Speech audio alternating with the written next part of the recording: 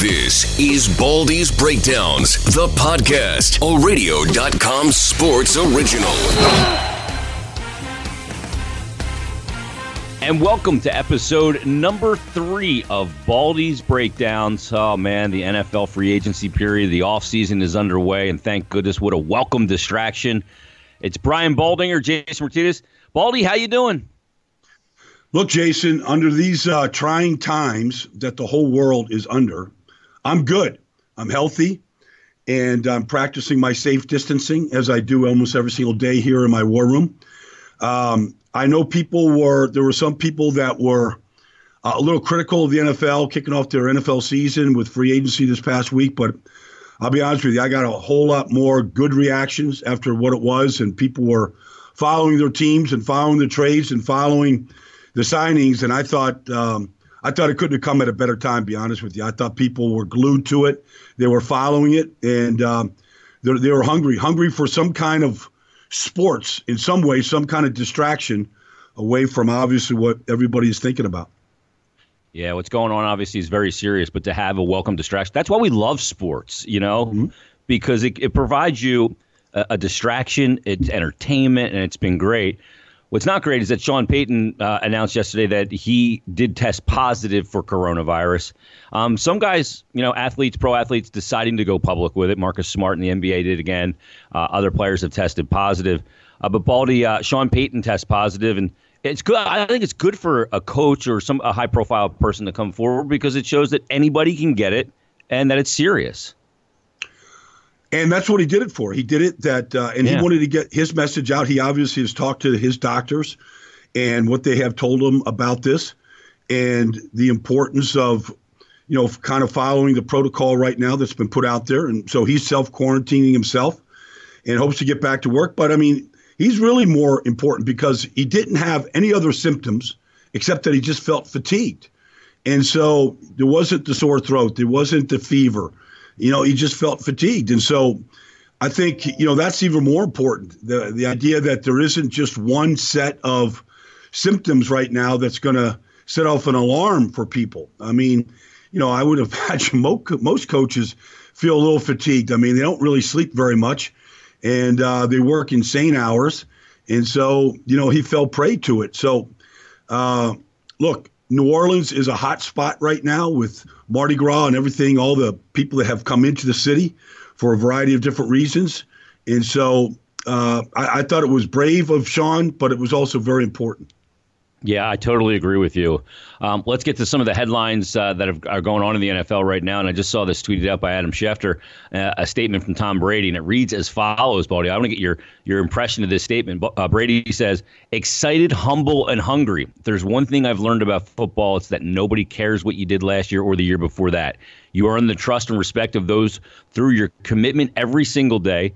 He said, I'm starting a new football journey and thankful for the Buccaneers for giving me an opportunity to do what I love to do. I look forward to meeting all my new teammates and coaches and proving to them that they can believe and trust in me. I've always believed that well done is better than well said. So I'm not going to say much more. I'm just going to get to work. #year one. Tom Brady. What'd you think of that? That's well said. Yeah, Tom doesn't usually misspeak, about just about anything.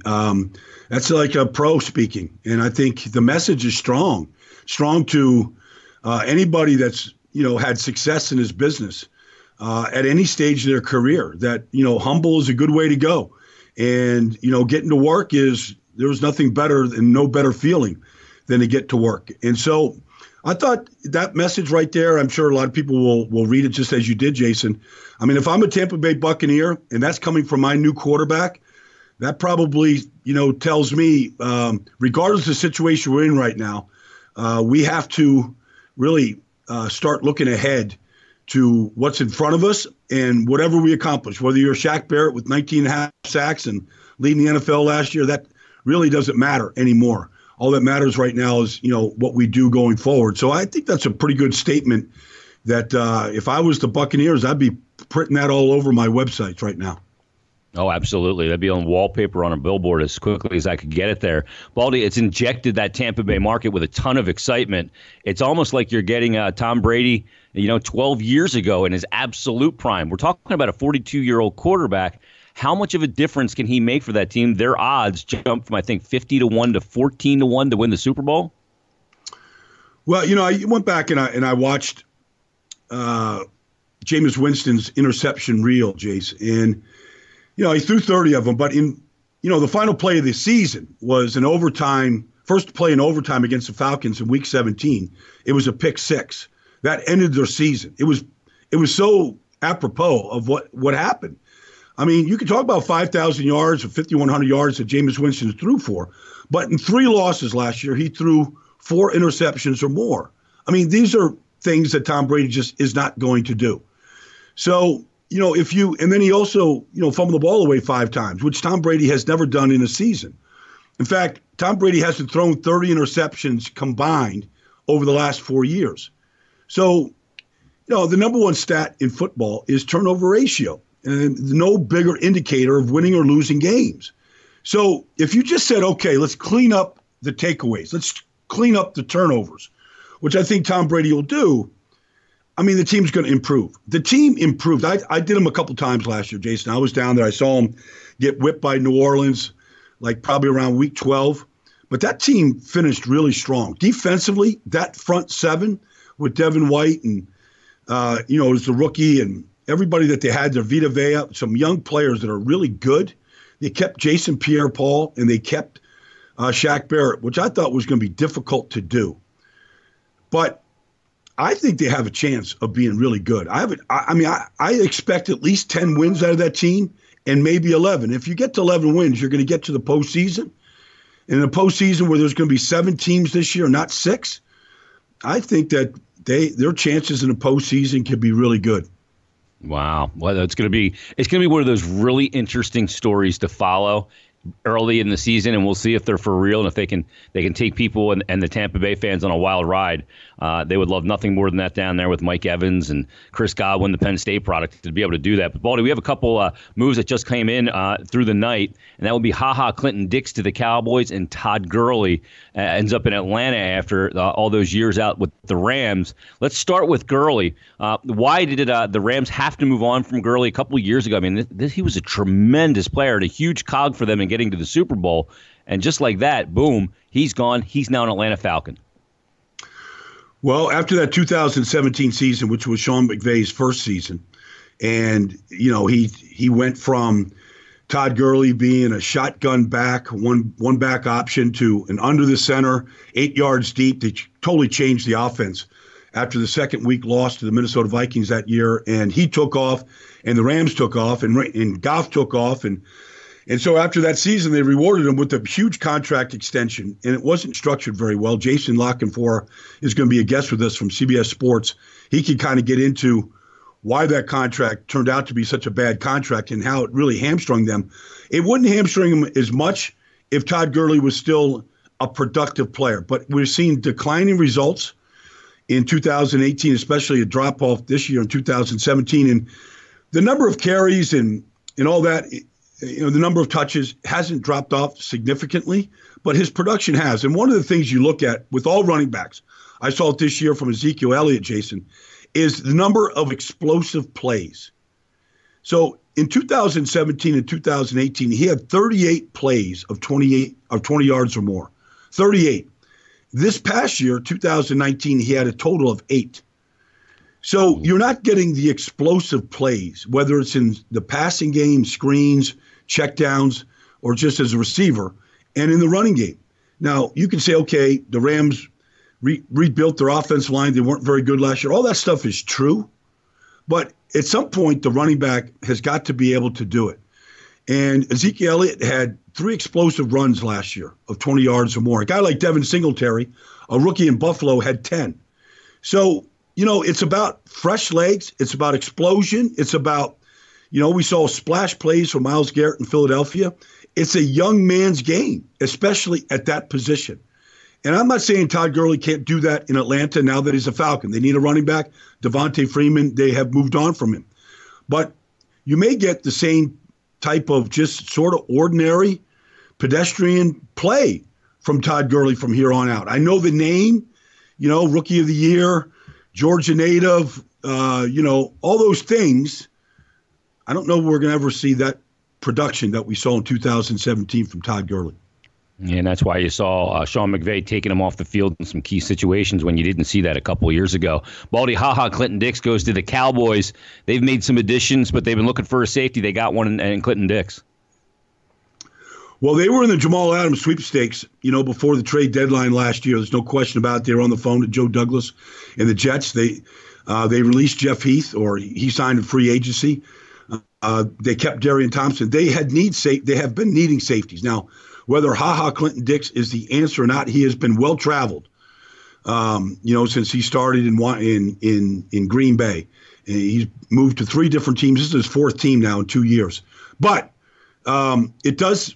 You in free agency, you do have to fill 22 spots. You got to line up. You got to put a starting team out there. Clinton Dix will be the starting safety. We'll see how he holds up. Other teams have moved on from him in recent times, but the Cowboys desperately needed a safety on the back end of their defense, and they've got one. Yeah, they certainly have. They've made some moves to improve their situation going into this season, and a lot of teams in Tampa Bay is one of those as well. Baldy, one of the things that I saw, and I got to ask you about this before we get to Jason Lackenfora, is that the Tampa Bay Buccaneers decided to raise ticket prices. I know there's a lot of excitement, but considering everything that's going on, and people losing jobs and the trickle-down effect of what is the pandemic, was that the wisest move and to announce that at this time? I think they were the second lowest price ticket in the NFL, around $82 a ticket. It's not the right time. It just isn't. I mean, you can raise tickets. You can raise ticket prices. I know this is the time to do it. Brady's there. It's fresh. They're excited. But I think there was a way that you could have held off on this and just waited for maybe this thing to calm down a little bit before you just – because it looks like it's just a gouge in a bad time right now. People are being unemployed. People aren't going to work. People are going to have a real hard time making ends meet. Businesses are not open. A lot of things are going on around the country. I would have held off on this deal until, at least this thing calmed down, at least when people gets back to work. I mean, I know that he's going to bring a lot of people into the Raymond James Stadium. It has not been selling out at all. I've done some games there. It looks half empty a lot of the times, but I don't think this is the right time. Yeah, it's, as they say, bad optics. You know what I mean? Let's talk about Jameis Winston because he gets displaced, obviously, and there's a lot of rumors of places he could go. We see that he's not going to end up in Chicago because Nick Foles goes there. We'll get to that in a moment, but Jameis Winston now needs a home. Where's the home for Jameis Winston? Well, I think, look, Marcus Mariota got moved to the Oakland Raiders. I mean, in that draft of 2015, it was Jameis Winston, Marcus Mariota 1 and 2. If Marcus Mariota got beat out by Ryan Tannehill, Tannehill got paid. So it's a quarterback carousel. So maybe I have not seen the terms of Marcus Mariota's contract. But I'm sure Jameis Winston is going to want money in a fair contract, but he's not going to get it. And Cam Newton is not going to, he's not going to get it. I mean, Carolina will hold on to him to try to trade him, but it's not a tradable contract. He's owed $19 million this year. People aren't paying $19 million to Cam Newton right now unless they know he's 100% healthy. And nobody's going to be able to find this out in these trying times right now. So for Jameis Winston, if you just said, where's a good landing spot, Jason? I think Jacksonville is a good landing spot. So Gardner Minshew is the rookie. He was injured last year, but he played well at times. He completed a high percentage of passes. But is he the long-term answer in Jacksonville? They look like I don't know what Jacksonville's doing.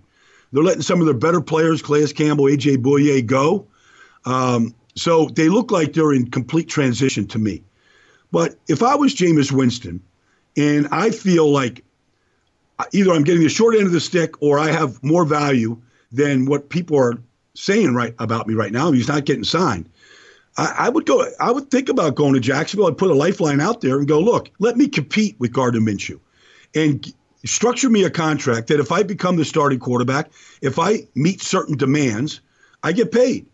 I think that, Jameis Winston has a lot of value, but 30 interceptions and 5 fumbles is not going to be attractive in a year that you're playing for a contract. Remember, he was in his 5th year of his contract. He was playing it out. They did not, they did not offer him a renewed contract last year. They let him play it out. And for some guys like Joe Flacco, he ended up with the Super Bowl victory and an MVP trophy, and it parlayed it into a $100 million contract. For Jameis Winston, he bet on himself, and it didn't work out. So that's the way it goes sometimes, I think. But if you ask me, Jacksonville is a good place to go. I'm not sure if they're interested or not. I haven't talked to Doug Marrone about it. But I would say that play a 1-year deal, incentive laden, and if you can win the deal, maybe you can become Ryan Tannehill next year. Yeah, it's a prove-it situation for Winston. It's going to be a prove-it situation for Cam as well. The Miami Dolphins, a potential landing spot for either of those quarterbacks.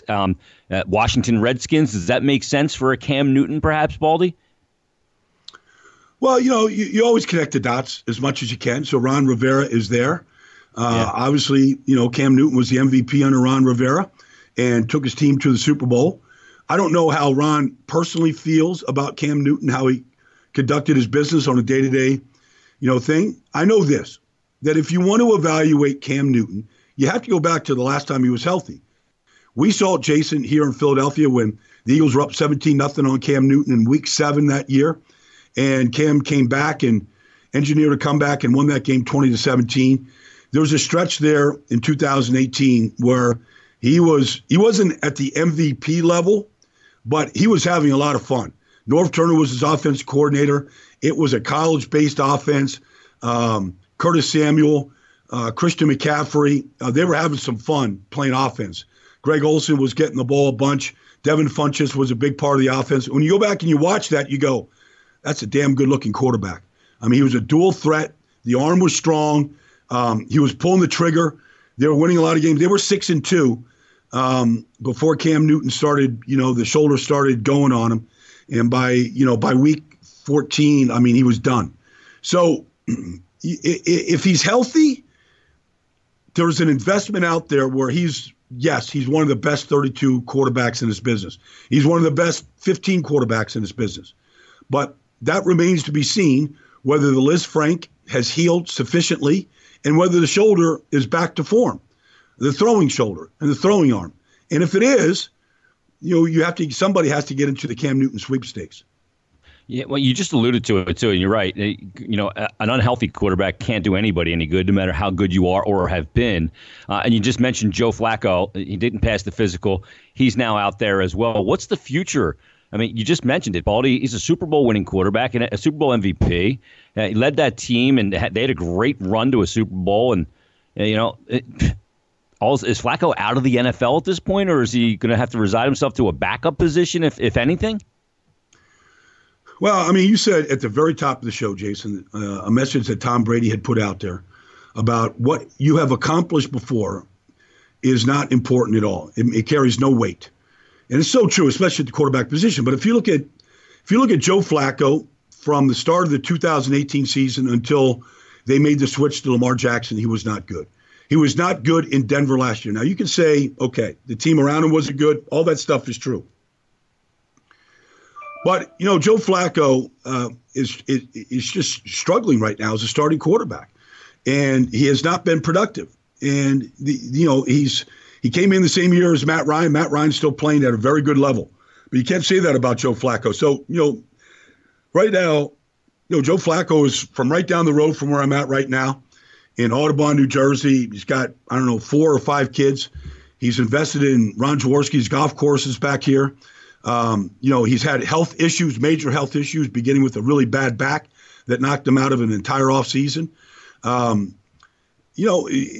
I would say if I'm Joe Flacco, I'm thinking about retirement, but I'm certainly listening to what is out there. But there's not a starting job out there. Denver was a starting job that opened up for him, but there's not a starting job out there for Joe Flacco right now. He's going to have to take backup pay and earn his spot, as a backup. And I don't know that Joe Flacco is really willing to do that. And joining us right now on Baldy's Breakdowns, the 3rd episode. You read him on CBS Sports. He's a radio host in Baltimore. Jason La Canfora joins us right now. Jason, how are you today? I'm hanging in there, man. I hope you guys are doing the same, and you and yours are safe and healthy here, and so we try to ride this thing out. Let's start there because obviously very different circumstances around the start of the NFL league year. Has it been particularly difficult for you to, kind of get information and, with everything going on, it's obviously league teams are handling it differently, not bringing players in and all those things. How's it been different for you, Jason La Canfora? It's been different for me just sort of logistically as someone who is used to pretty much working from home all the time, and all I really had to do was manage my dog Copper and make sure he didn't bark too much while I was on the phone. Now we've got 3 little people, and my wife's a teacher, so she's got to try to teach her classes from Skype, and our house is not that big, and there's only so many places you can go to hide to try to, make calls and write columns and prepare for a radio show. So, but I mean, these are first world problems, man, and it's all good, and it's awesome to have my family around, and I get to run out to the baseball diamonds, every day for 90 minutes and take the boys out there and hit them some balls and pitch to them. Not like they're crowded, we're the only people there, but I, try to have some normalcy. But it's crazy when you think about all the things you would normally be doing that you take for granted. Like my daughter was supposed to be in a musical this weekend. I'm not going to be giving her, roses after watching her sing, and I'm not going to be coaching first base probably at all, and I'm not going to be coaching third base. And all these weekends where, we're this team, we're on this travel team that weekend, and we're going to be here and we're going to be there. It's just crazy. Like we have this whiteboard in our kitchen, like each month with all the days, and usually there's 8 things a day. Like there's nothing. Yeah. You know what I mean? Literally, we took the thing, Baldy. We took a sponge and just wiped it. Like it's all gone. I know that whiteboard, Jason. You got color coded. Like this is right. Baseball, Chloe's in pink and Rocco's in blue and Mateo's in red. You know what I mean? And Lauren's in black. It's all gone. Yeah. It's crazy, but I mean, again. Obviously, there's bigger things at play here, and where I live in Baltimore, the numbers are definitely going up pretty rapidly, and it seems to be the case everywhere, and we all just hope that we do the right things and try to flatten this curve out. Hey, Jay, is there any preparedness right now from the NFL standpoint on if this really strings out? They're not talking publicly much about it, but there's a lot going on behind the scenes. I was supposed to have Troy Vincent on my radio show on Tuesday, and about 45 minutes before he was supposed to come on, he's like, dude, I'm going to be in these meetings for like 2 or 3 more hours. They're in contingency and planning meetings. I don't know what to say around the clock, but there's a lot going on right now. I don't see any way that there's any off-season whatsoever. I don't see any way that there's a rookie minicamp. How do guys get playbooks? How much are we going to monitor FaceTime? Especially if you're drafting a quarterback, you're going to need to connect with him in some way. You guys know guys learn differently. Some guys really only learn unless they're in the room with other guys who are kind of all learning at the same time. Some guys learn one-on-one. Some guys learn best with a coach standing right next to them on the whiteboard, walking them through the particular nuances of a play, and then going through the walkthroughs with everybody, active learning. Good luck with that. Jason, do you think how much time do we get with any player? How much time do they need to ramp up if, let's just say, July 15th, buildings reopen? No, but Jason, do you think there's any? You know what I mean? There's a lot to sort through that no one's talking about right now because we're in the free agency frenzy. But behind the scenes, there's a very different frenzy going on about what are the rules going to be? How is competitive balance going to work? Think about these new coaches. There's a reason they get to come in earlier than anybody else, right? There's a reason their off-season programs start earlier. Yeah. I don't see any scenario where that's the case this year. I think everybody's going to be going 0 to 60 at the same time. And if you don't have continuity, if you don't have built-in language, if you don't have a locker room that's already simpatico, I think you're going to get left in the dust. Jason, do you think there's anything like 2011 where we saw the doors just open after the lockout and there was a carryover there? I mean, everybody remembers the Dream Team in Philadelphia and how that never came together. But I feel like we're on a collision course for what we all kind of saw in 2011. And that may be the best case scenario, Baldy. I mean, again, people I talk to in Major League Baseball, I don't know anybody in Major League Baseball who thinks that season's starting before the All-Star break. Like, honestly thinks that season's starting before the All-Star break. Wow. So, you know what I mean? Football's going to go rah-rah into practices that don't even count towards the regular, that obviously don't affect the standings. Just think about the numbers involved in a football. Like, just one of those, we've all been to those scrimmages, right? Yeah. The Ravens take the bus up to Philadelphia. How many dudes are on that field between the players, both teams train? You know what I mean? You're 120 people. Yeah. Like, so even in Major League Baseball or basketball, where you got 2 12-man rosters and a couple of officials, and they're playing in empty. Let's say they're playing in empty arenas by whatever July. How's football going? But if they're still saying don't congregate in groups of more than 250, like how do you do that? You got 90-man roster, you got 20-person coaching staff, you got all your scouts. I mean, all the trainers, all the guys in the equipment room. It's a different operation. So that's the kind of stuff they're talking about at Park Avenue. They're not going to say anything publicly, and I think we all know the NFL was reactionary more than proactionary, right? They didn't even cancel those league meetings that were supposed to be next weekend until a week ago. So I don't think we'll hear a lot of public proclamations, but I know that teams individually are talking about it, and the league office is talking about it. And I'll just go back to, I wrote a column that I think we'll post today. There will be competitive balance things that come out of this.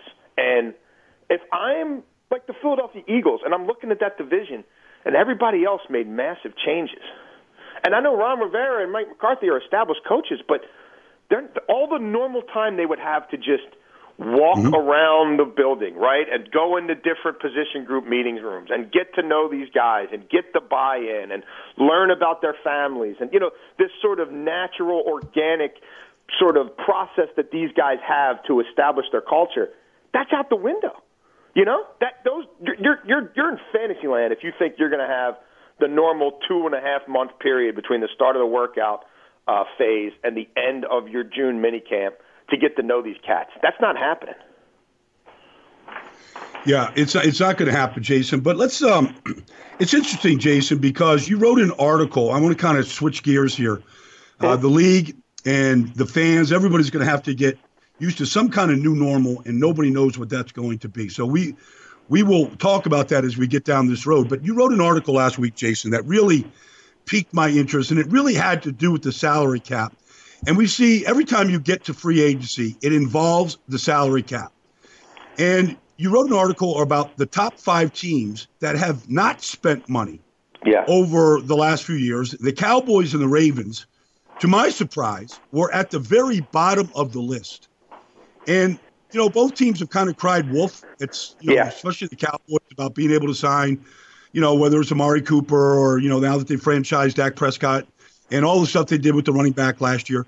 But it just goes to show you, and we saw Todd Gurley getting released yesterday, in large part because the Rams have done a bad job of managing their cap and contracts. And it just seems to me that the more we get down this road, Jason, how you manage your cap is how you kind of sustain excellence in this business at this point. Yeah, and look, cash trumps cap. It's a soft cap. It's not like you can't go over. You can. You just have to make it work with how you juggle the numbers for individual players. But there have been plenty of times where teams' actual cash spend is over the cap number itself, but you got to be willing to do that as an owner. And again, you've got to be willing to restructure a bunch of contracts and take certain risks. But if a guy like Jerry Jones really, really wants to win, and his franchise is worth whatever, $5 billion, and he has revenue streams that surpass most others. And he's already kind of dipped his toes a little bit into the gambling waters, right? And he's a guy who on the marketing side of things has always been at the vanguard of the best ways to make the most money and sponsorships and naming rights and this and that. And he's got his glistening new stadium. For the Dallas Cowboys to be the lowest spending team in any 4-year period, to me, is staggering. And if I'm a Cowboys fan, I'm like, where's that going? You know what I mean? Like, what? Where? Why? So don't tell me we can't keep Amari Cooper and Dak Prescott. Yes, you can, and they did. And I got news for you: if they thought Byron Jones was worth $17 million, they could have kept him too. They just didn't want to pay what the Dolphins paid, and that's their prerogative. But don't get it twisted that it's the cap that's preventing him. No, I mean there's teams that spent in a 4-year period $100 million more than Jerry Jones. So I mean, that's just reality, but it's great. These owners have it great because all we ever talk about is salary cap. Like cap. Well, that's fungible. That's pretty good cover for them. We talk about payroll and all these other sports. Football's got the biggest revenue streams. It makes the most money. You got Goodell saying at some point he wants them to be $25 billion in revenue, yet no one talks about the cash spend. That's a pretty good deal for the owners. Yeah, no question. Hey, Jay, one of the things about this offseason, and Baldy and I have been talking about it because it's been the year of the big-time quarterback, guys. Yeah. Phillip Rivers moving, and obviously the name on the marquee there and the biggest is Tom Brady, who ends up with the Buccaneers. But how much did all of this quarterback shuffling kind of have players in a wait-and-see mentality? Yeah. Were there players that normally would have gone to New England and all of a sudden go, when Brady announces that he's leaving, by the way, on St. Patrick's Day to the Boston fans, it's a little bit of a dig, is that players changing their trajectory and where they may want to go? Because we know that receivers follow quarterbacks. Yeah, I don't think that it's that so much.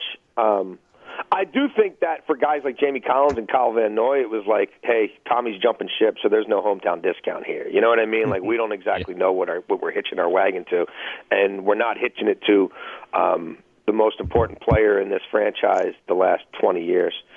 So, you know what? We're going to go follow the money. Because we don't know that there's a title on the we can't just take for granted that we're going to be in the AFC Championship game next year because we're always in the AFC Championship game because that's changed. In terms of like guys changing their path, so I really don't think so. I mean, look, you don't get that many bites of the apple, and by and large, you're going to go where you have the best opportunity to maximize your cash flow. And then also, win. I mean, this idea that there's dudes all over the league, Pied Piper, who want to be with Tom Brady. I mean, like, do I think Jules wants to be back with him? Yeah. Yeah. Are there guys who are his boys who are like, hey, I want to be your slot guy? Sure. But, I mean, they got two outside receivers who are pretty darn good. They've got two tight ends right now. Gronk's not coming out of retirement, you know what I mean, to go to Tampa. Like, they're pretty much set. Like, they could use an offensive lineman. They certainly need a running back, but there's always a bunch of those in the draft. I think what it's done, though, the fact that there's so many quarterback mouths who want to be fed, and there's only a limited number of seats at the table, and 5 of them are going to be taken by kids in the first round of this draft, I think it has suppressed the market. I mean, Phillip Rivers, like, let's just say he called the Colts bluff, said, yeah, I'm not going to take 1 year, 25. And actually, GMs I've talked to think the Colts could have had even more of a hard line and said 1 year, 15, take it or leave it. Where was he going? Like, where else was he going? Tampa was the team that was sniffing on him, but they got the GOAT. You know what I mean? We would be talking about Phillip Rivers right now in a way that we're talking about Jameis Winston or soon-to-be Cam Newton. Cam Newton's going to get flat-out cut. Because no one's going to trade for him because it's like, well, we're worried about the injury, and they're not going to bring him into that locker room ever with Teddy Bridgewater, so we'll just wait for him to get cut and sign him to our deal. I mean, and plus it's a $19 million pay. They got to pay him $19 million. That he's and they're not going to do it. They're not going to do it. So I'll just wait it out. And I suspect by the weekend, Cam Newton's a free agent. Like, what's Andy Dalton going to go for now? Like, will the Bengals just cut Andy Dalton? They may have to. Like, let's say Cam Newton is on the street, and John Gruden's like, all right, I'm going to sign him to a 3-year, $45 million deal with a bunch of incentives. And that's the best Cam can do. Then Derek Carr's on the street. You know what I mean? What are they going to be able to trade Derek Carr for? Another $19 million. Nothing. I mean, and this would be massive normally, but because we had, Breeze and what's he going to get to stay, and we had Phillip and where he's going to go, and we had the GOAT trumping all of it, we haven't even talked about this sort of second wave as much, which in any given normal offseason, we wouldn't have been able to get our heads around it. But now we're trying to figure out what Tom Brady's going to look like, with a swashbuckler on his helmet.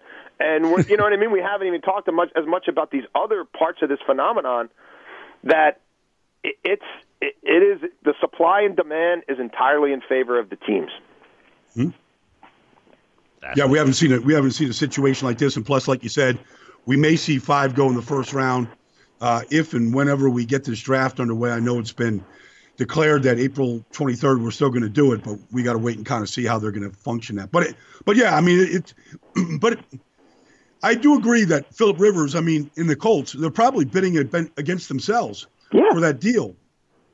Yeah, and so, if they held the line at 15, right, and he says no, then they could say, well, all right, we're going to go trade a 4 for Andy Dalton. You know what I mean? We're going to, yeah. Or we'll wait for Cam to get cut. You know what I mean? Like, whatever. Like, there's more dominoes to fall. It's incredible, the trickle down. Hey, Jason, when you look at around the league, there's been some head scratchers for sure. And, you know, you look at the Hopkins trade with the Texans, and that seems just so lopsided because a couple of days later you see the return for Stephon Diggs. What's really kind of stuck out to you as kind of the head scratcher deals or, you know, situations that have taken place in this past, what's been an incredibly crazy and compelling week of NFL free agency? Yeah, there's a few. There's a few. The Texans for sure. Just go back to when they had a very serviceable left tackle in Dwayne Brown, who wanted a few $1 million more at the tail end of his contract, and Bill O'Brien said, "Nah, we're not doing it. We're not paying him. Get him out of here." And then just follow the money. Since then, right? Then they overspend on they miss out on the draft on Dillard. The Eagles jump ahead of them. He fires his GM, even though that wasn't the GM. Bill O'Brien was running the show then. Brian Cain wasn't running the show. And then they get themselves in a jackpot, and they're bidding against themselves for Laramie Tunsil, and they make the Dolphins an offer they can't refuse without having the guy even signed to an extension. So now they're like, oh, our cap's going to blow up because we also have to pay the quarterback. And DeAndre Hopkins isn't a guy who drinks the Bill O'Brien Kool-Aid. He is a guy who sits there and says, if this guy is so good as a head coach, why does he fire himself as the play caller every other year and then bring himself back as the play caller? And you know what I mean? Are we really getting better here? Like, what are we doing? Why do we go out in the first round every year? So he's expendable now, so he's gone. Trade him for pennies on the dollars. I mean, they're looking for help on the edge. They gave Seattle $7 million to take Jadeveon Clowney off their hands. Like, this guy's great at spending the owner's money. I mean, then you're going to take the David Johnson contract? Whatever, man. And you still haven't paid the quarterback and the left tackle. Like, good luck. Good luck. Yeah. I mean, you could have gotten David Johnson for, a cup of coffee. I mean, they were going to cut him anyways. Yeah. I mean, literally wasn't even dressing it. He was a healthy scratch at the end of the season. Yeah. Yeah. I mean, you think he's going to be a difference maker for you? His guys traded for it. We just talked about, everybody's talking about Todd Gurley just signed for peanuts. Bill O'Brien's traded for 3 running backs in like a calendar year. Like, what does he know that everybody else doesn't know? Everybody else is cutting running backs. He's trading for them. I mean, the Rams, we knew that was coming. I mean, the Ramsey trade put them in a bind where they were in, all or nothing mode. And, obviously they didn't even make the playoffs. And there was going to be some bloodletting there because of their cap situation and because of all the bad contracts they've done. But, they're going to this new stadium, so they can't just kind of bite the bullet, right, and say, well, man, maybe we better tank a little bit because we have no draft picks as it is. So whatever we do pick needs to probably be as high as it can be so we can get out of this quickly. Instead, they're giving Whitworth $20 million guaranteed over the next 2 years to play left tackle for him. But, I mean, Father Time's undefeated. You know what I mean? And there's a reason that's all you can get him for now. So maybe you need to develop a left tackle because if and when you turn the corner, Whitworth's long gone, but that's still another $20 million of cap and cash that's not going somewhere else. The quarterback contract will be an albatross, even more so than the Gurley contract was. Brandon Cooks, they'll probably have to cut him. Between Cooks or Woods, I mean, they need to trade one of them. I don't know if they could trade out. You could trade Woods. The contract's not as bad, but I don't think anybody's helping them out with Cooks. The defense, which wasn't that great to begin with last year, has been absolutely gutted. Yet they're still spending some money in free agency, and I don't know. Okay, and the Bears. I mean, the Bears. They're like Jacksonville. The year that they won 10 games and went to the championship game, and then spent all that money and kept Bortles. They're following the same playbook, right down to the Nick Foles move. Did they see something in Jimmy Graham that nobody else? Blow up.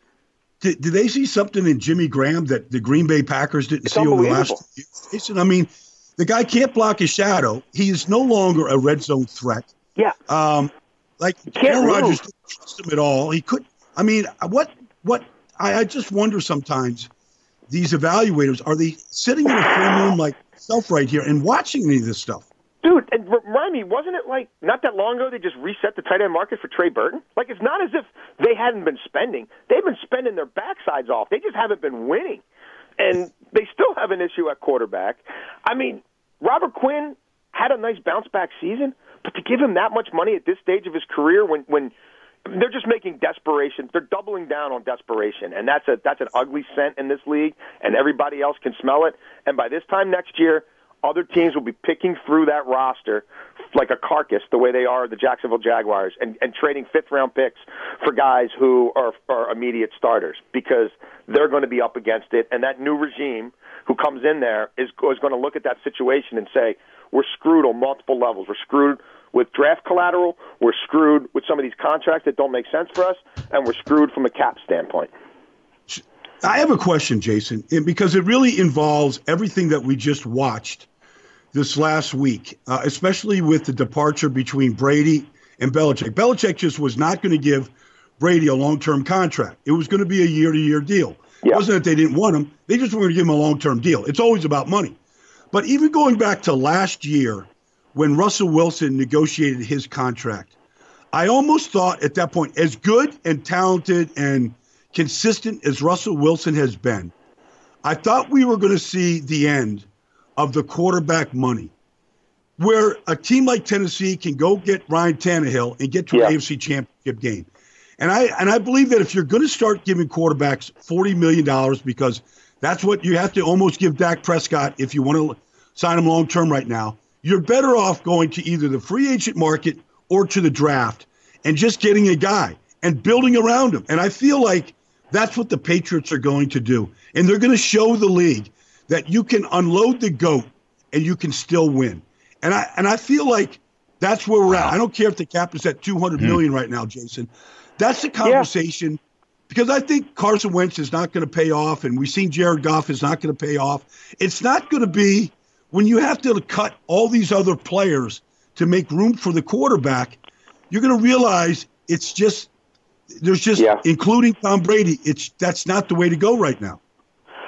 I'm with you, Baldy. I think they're going to go with a completely different paradigm now, which is pay the quarterback on a – I mean, look, they like Stidham. I think they'll draft another quarterback. Now, look, if Cam Newton – if that market completely falls apart and you can get Cam Newton, you know what I mean, 1 year, $10 million guaranteed with $10 million in incentives, like at a certain point, one of these guys just might be, hey, it's too much value. Even if you don't think he's the long-term guy, you rehab him for a year, he leaves in free agency, and you get a third-round comp pick for him, while you're developing two young guys. So I do think because this is such a unique quarterback market and there's going to be some dude out there with nothing, that maybe they throw him a lifeline. But that's not their master plan right now. Their master plan is to be methodical, to evaluate every option. There's going to be no knee-jerk reaction. They're not running around with bags of money trying to find the Tom Brady replacement. They're going to develop Stidham. They're going to draft somebody in all likelihood, let those guys compete, and then see what the team-building exercise looks like when the quarterback's the lowest-paid guy on your roster, you know what I mean, and not far and away the highest. I'm with you. I think they will reallocate assets in a different way and try to rebuild for what they hope will be another long haul of sustained success. It may take a step back before they make a couple of steps forward, but I think they will take the long view with this thing, and I think they will go at roster composition in a different way than they have before. Mm-hmm. Jason, you build an NFL team through draft and development. You don't have to pay your draft picks like you pay in free agency. I call this the silly season because people get out of control with the money. And look, it looks flashy, it looks great, but very often the teams that win in free agency, I don't know that they win on, end up winning a title. But who is the team right now that you look at that improved themselves the most? And it's almost like you want GMs to. For almost quarantine themselves sometimes so they can control themselves during free agency. But who's the team that kind of made some good measured moves and improved their football team the most? Well, I mean, look, I can't avoid the obvious. I mean, Tom Brady is not going to turn the ball over. Tom Brady is going to keep that team in position to win. Tom Brady and Bruce Arians both know that time is not on their side. And I think the Bucs will be an NFC contender. I think the Bucs could win that division. I think Tom Brady is worth several more wins above replacement than Jameis Winston was. And in a 16-game season, a 2.5 to 3 game improvement is, especially it's not like they were god awful last year. It could be massive. Once you factor in Joe Burrow and whatever else they do in the draft, I like what the Bengals are doing. And they're getting their left tackle back, right, who didn't play at all last year. Jonah Williams. they're getting A.J. Green back, and I don't know if A.J. Green's going to stay healthy or not, but he should be healthy to start the year, and they could put together some weapons around Joe Burrow from the giddy-up and really start to maximize Joe Mixon, that I think they'll be dangerous offensively. Now, defense, DJ Reader will help a little bit, but I don't know how much he's going to do in the pass game, and they've got to reshuffle that secondary. And I think, them losing out on Kwiatkowski, I like that kid a lot. I think he would have been really good for the Bengals. They got to figure out stuff on defense. But I can see the Bengals tripling their win total next year. And they're not done yet. Mike Brown seems like he still wants to spend a little bit. And again, they ran that Lindley kid out there for like 6 weeks last year.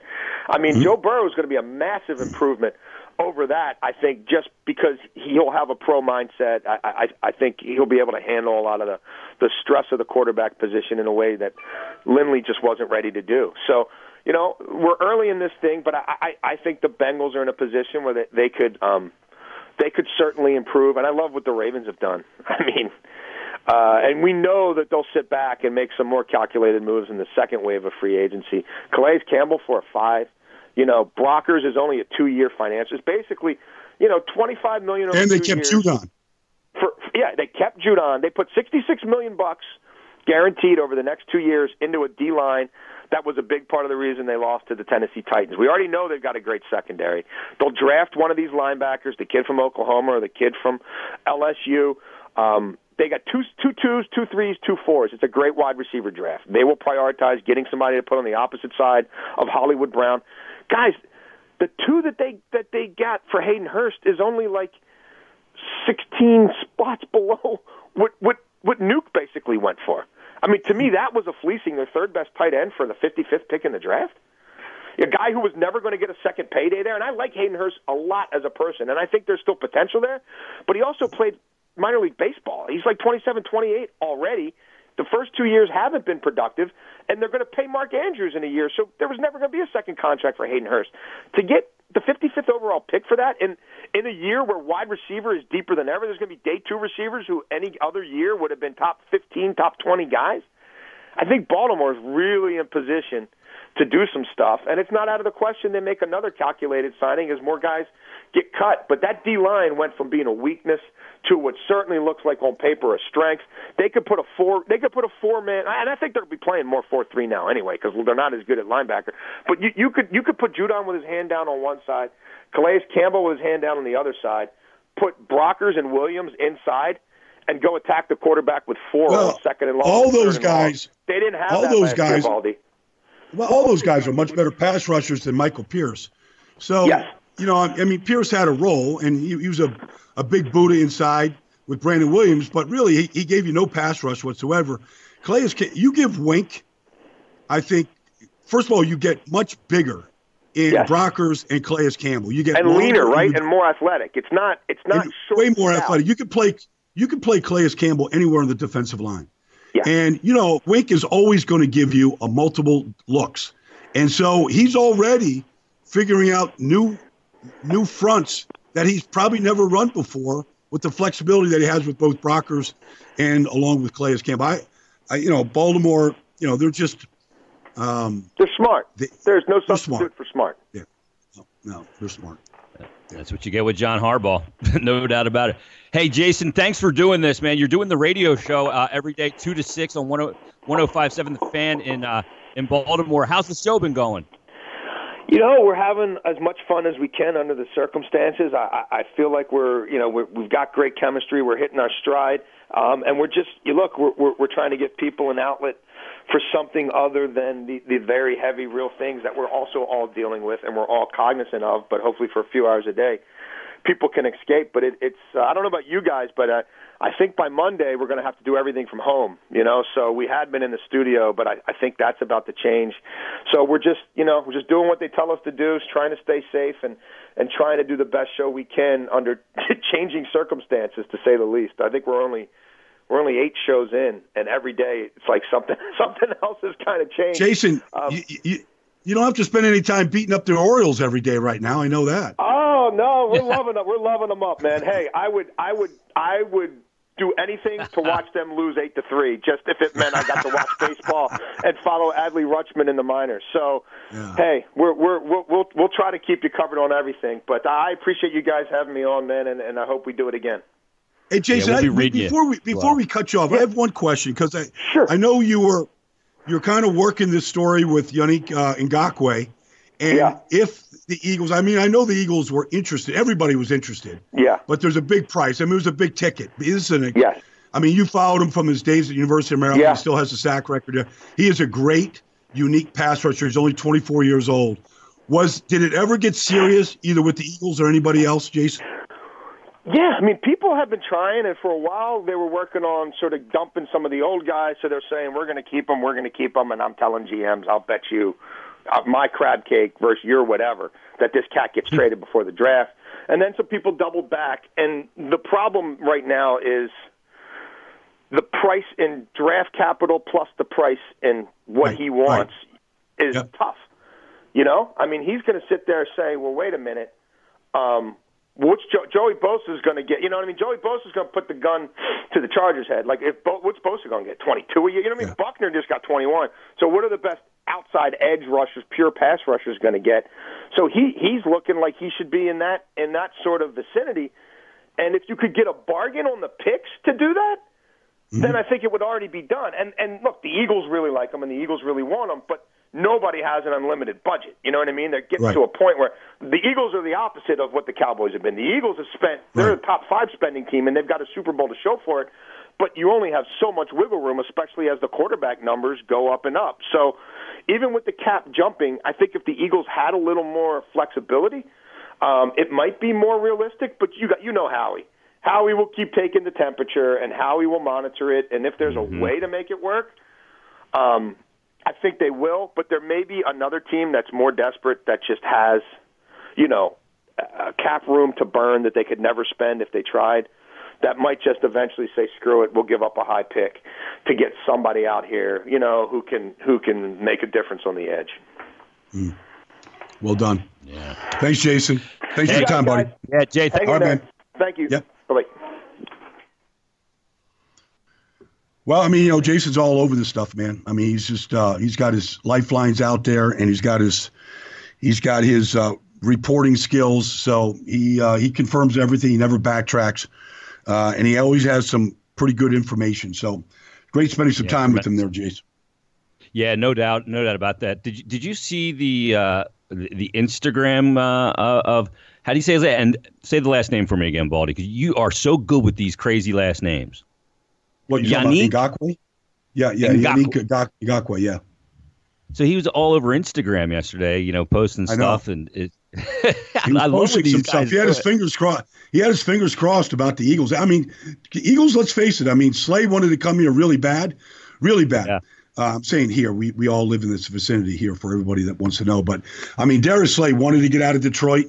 He'd had enough of Matt Patricia. He let that be known with an interview with ESPN. But I mean, this is a destination. People want to come. They know that it's a first-class facility. It's a first-class way that they treat players.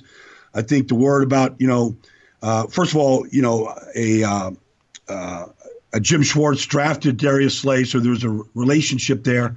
But, yeah, I mean, Yannick Ngakoue wanted to come here in the worst way.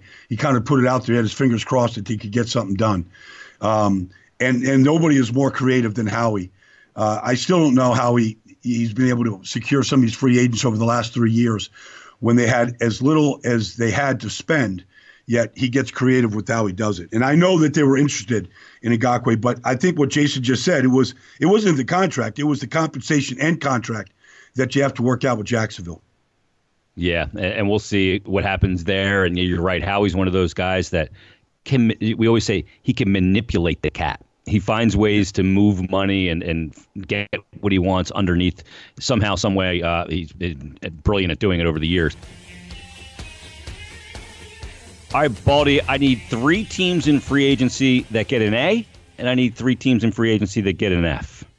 Well, I mean, look, the biggest player in all of free agency was Tom Brady, and the Buccaneers got him. And not only did they get him, but they kept their 2 best pass rushers, and 2 of the best pass rushers in the whole business, and Shaq Barrett and Jason Pierre-Paul. I mean, I don't think that anybody could have beat what the Buccaneers did. There wasn't many people that gave that deal a chance. But I would say Tampa is number one. I think what Baltimore has done is just classic Baltimore.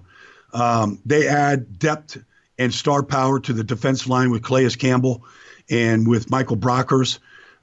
You can't argue what Baltimore has done throughout. And then look, I'll say the Raiders.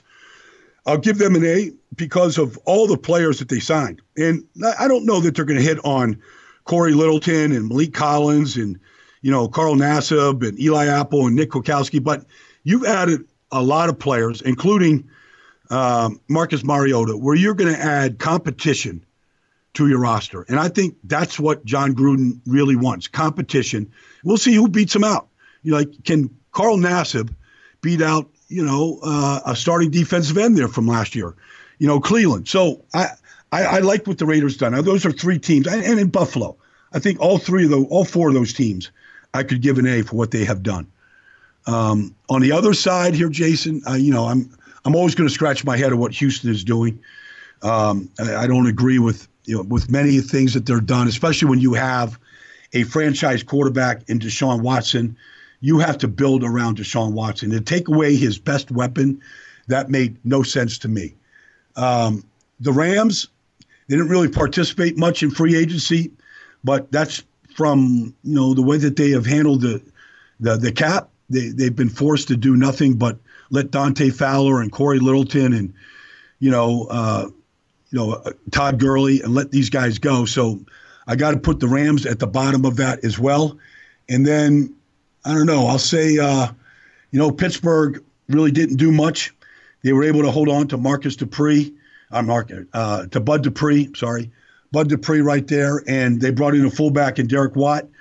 I know he joined his brother T.J. Watt, but really, how much is the fullback going to make a difference with what Pittsburgh wants to do? So I'd say those are areas of concern and teams that would be at the bottom right now.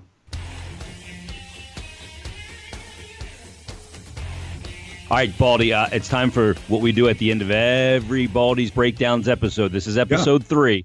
It's 5 questions with Baldy. And I got to tell you, you've been doing fantastic in the segment. You've high marks on week 1 and week 2, but we're on week 3, so let's get right to it. Question number 1 for Baldy's Breakdowns. The biggest head-scratcher move you've seen so far around the NFL where you're going, huh? Was what, Baldy? Oh, I think, trading DeAndre Hopkins for what they got for him from Houston to Arizona. I mean, I know Cliff Kingsbury really, really well, and I know how that offense can function. They jumped a bunch this year, but you give DeAndre Hopkins to Kyler Murray, and I'm telling you, that thing is going to jump. I mean, they're going to convert third downs at a much higher rate. They've got a guy along with Fitzgerald and Christian Kirk and Andy Isabella. I mean, and Kenyon Drake.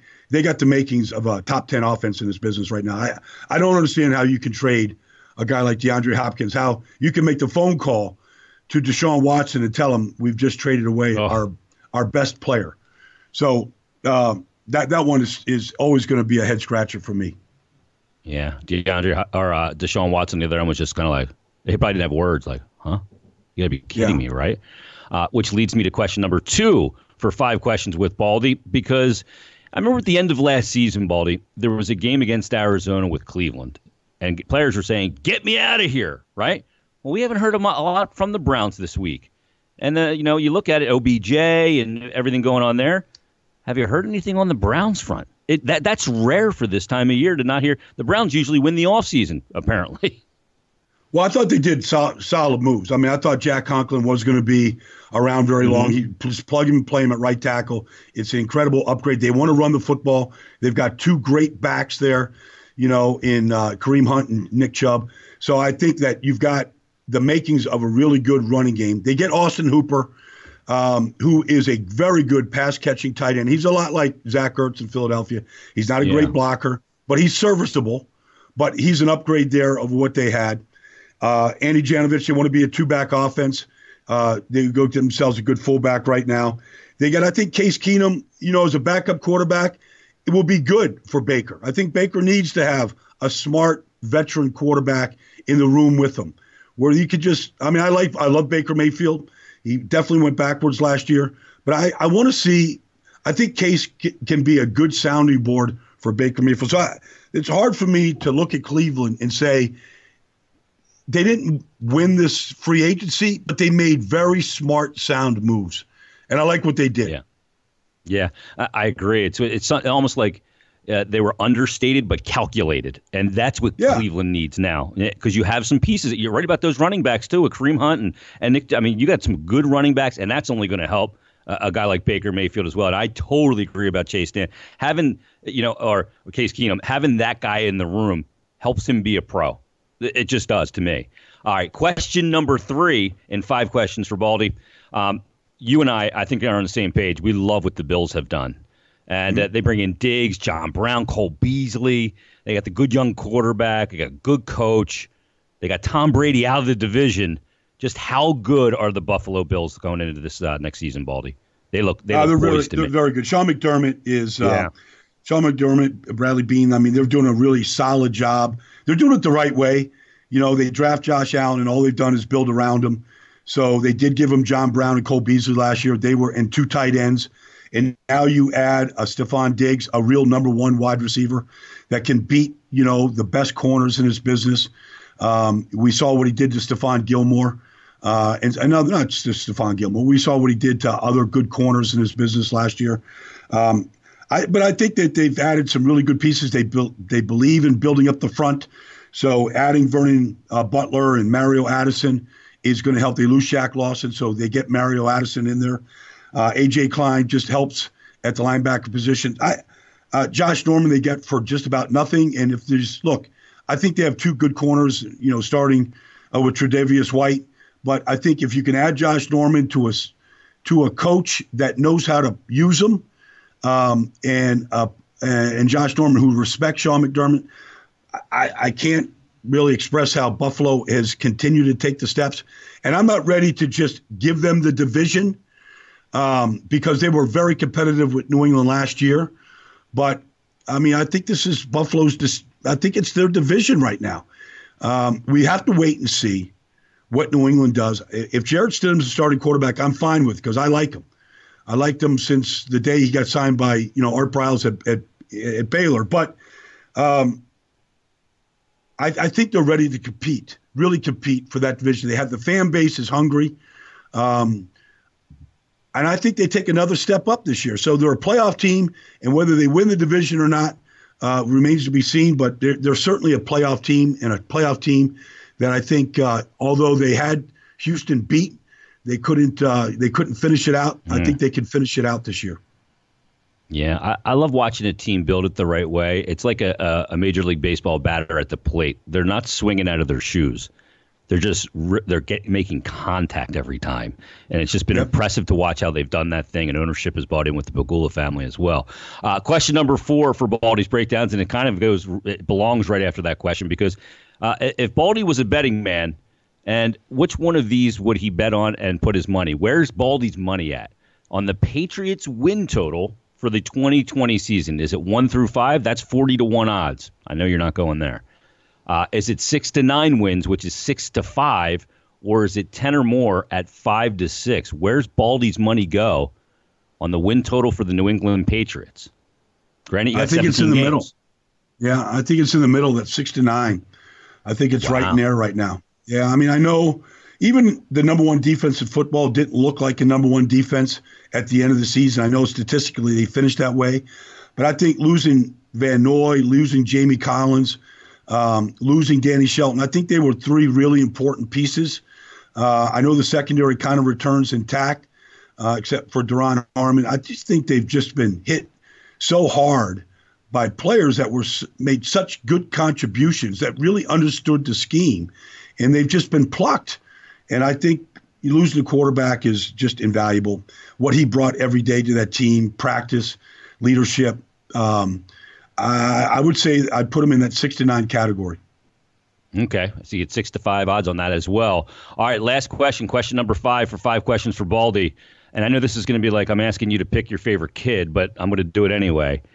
Baldy's more exciting period in the NFL offseason. Is it the NFL free agency period, or is the NFL draft weekend? Now, I know you, as a film guy, you love both. You love college football. But which one, if you got to pick your favorite child here? And free agency's been a little wild this year and a great welcome distraction. What are you going, free agency period, or are you going NFL draft weekend? I look. You love it all. It was. Yeah, no. I do love it all. I haven't really slept much in the last 4 days, but I love the draft. You build through the draft. You win through the draft. This is a really good draft at a lot of different positions. There's some star power at almost every single position in this draft outside of maybe tight end. But there is star power on the offensive line, at quarterback, at receiver, at offensive line. You could look at some of these defensive linemen. You look at, Brown, Kinlaw. You look at the defensive tackles. Look at the linebackers and Patrick Queen and Kenneth Murray. I mean, there's star power at so many different positions in this draft. And the quarterbacks are going to drive it because I don't know that Jordan Love and Justin Herbert are better, be honest with you, than Jalen Hurts. He might be one of my top 5 favorite players in this whole draft. And I think any team that drafts Jalen Hurts is going to get better. I don't know if he's going to be Russell Wilson, but if he does become Russell Wilson, it won't surprise me. So I'm going to say the draft right here, Jason. It's okay. I'm looking at, if I could point this thing at my board right here, I've got the top 100 big board? players. I've got my top 5. I mean, I've got my top. If I could just show you, like right there. I got my top big board players. Yeah, the big board's right there. I mean, I've got every position basically ranked already, but that's only I still have another 6 weeks before we kind of get rolling with this thing. So there's a lot of time to add some names and manipulate some names. So I got to say the draft is an unbelievable exercise, and I don't know that I spend any more time getting ready for anything than that. Can you spin the camera around and find Baldy's cot? Because you probably sleep in there, don't you? I have a pillow. I do have a pillow over there. I haven't had to use it here recently, but if I have to, I can get my 15 minutes to shut out. Let me ask you one last question, because I just thought of it when you're talking about the draft. Colleges are obviously not in session right now with everything going on. No spring games, no spring workouts. And look, young college players, especially, freshmen coming in and if the offseason program is going to be interrupted even further for colleges, how's that going to affect some of these programs? Because they're not going to have the time with some of these really young players. They're going to have to rely a little bit on upperclassmen, I would assume, right? Oh, there's no doubt. I mean, most of these really great young high school players now are coming in January, and they're trying to get the offseason in, and then a lot of these kids are ready to start. Like Kenneth Murray came in. He started at age 18 for Oklahoma. He started every single game at Oklahoma for 3 straight years. I mean, the kid was an 18-year-old grown man coming into one of the top 5 programs in the country, and it started every game for him. But these kids are going to get shortchanged. They're not going to learn the system. They're not going to get acclimated. The quarterback carousel, the programs where kids can just sort of just rotate right now and transfer, the transfer portal, all these players are going to suffer by what they're not going to be able to do this offseason.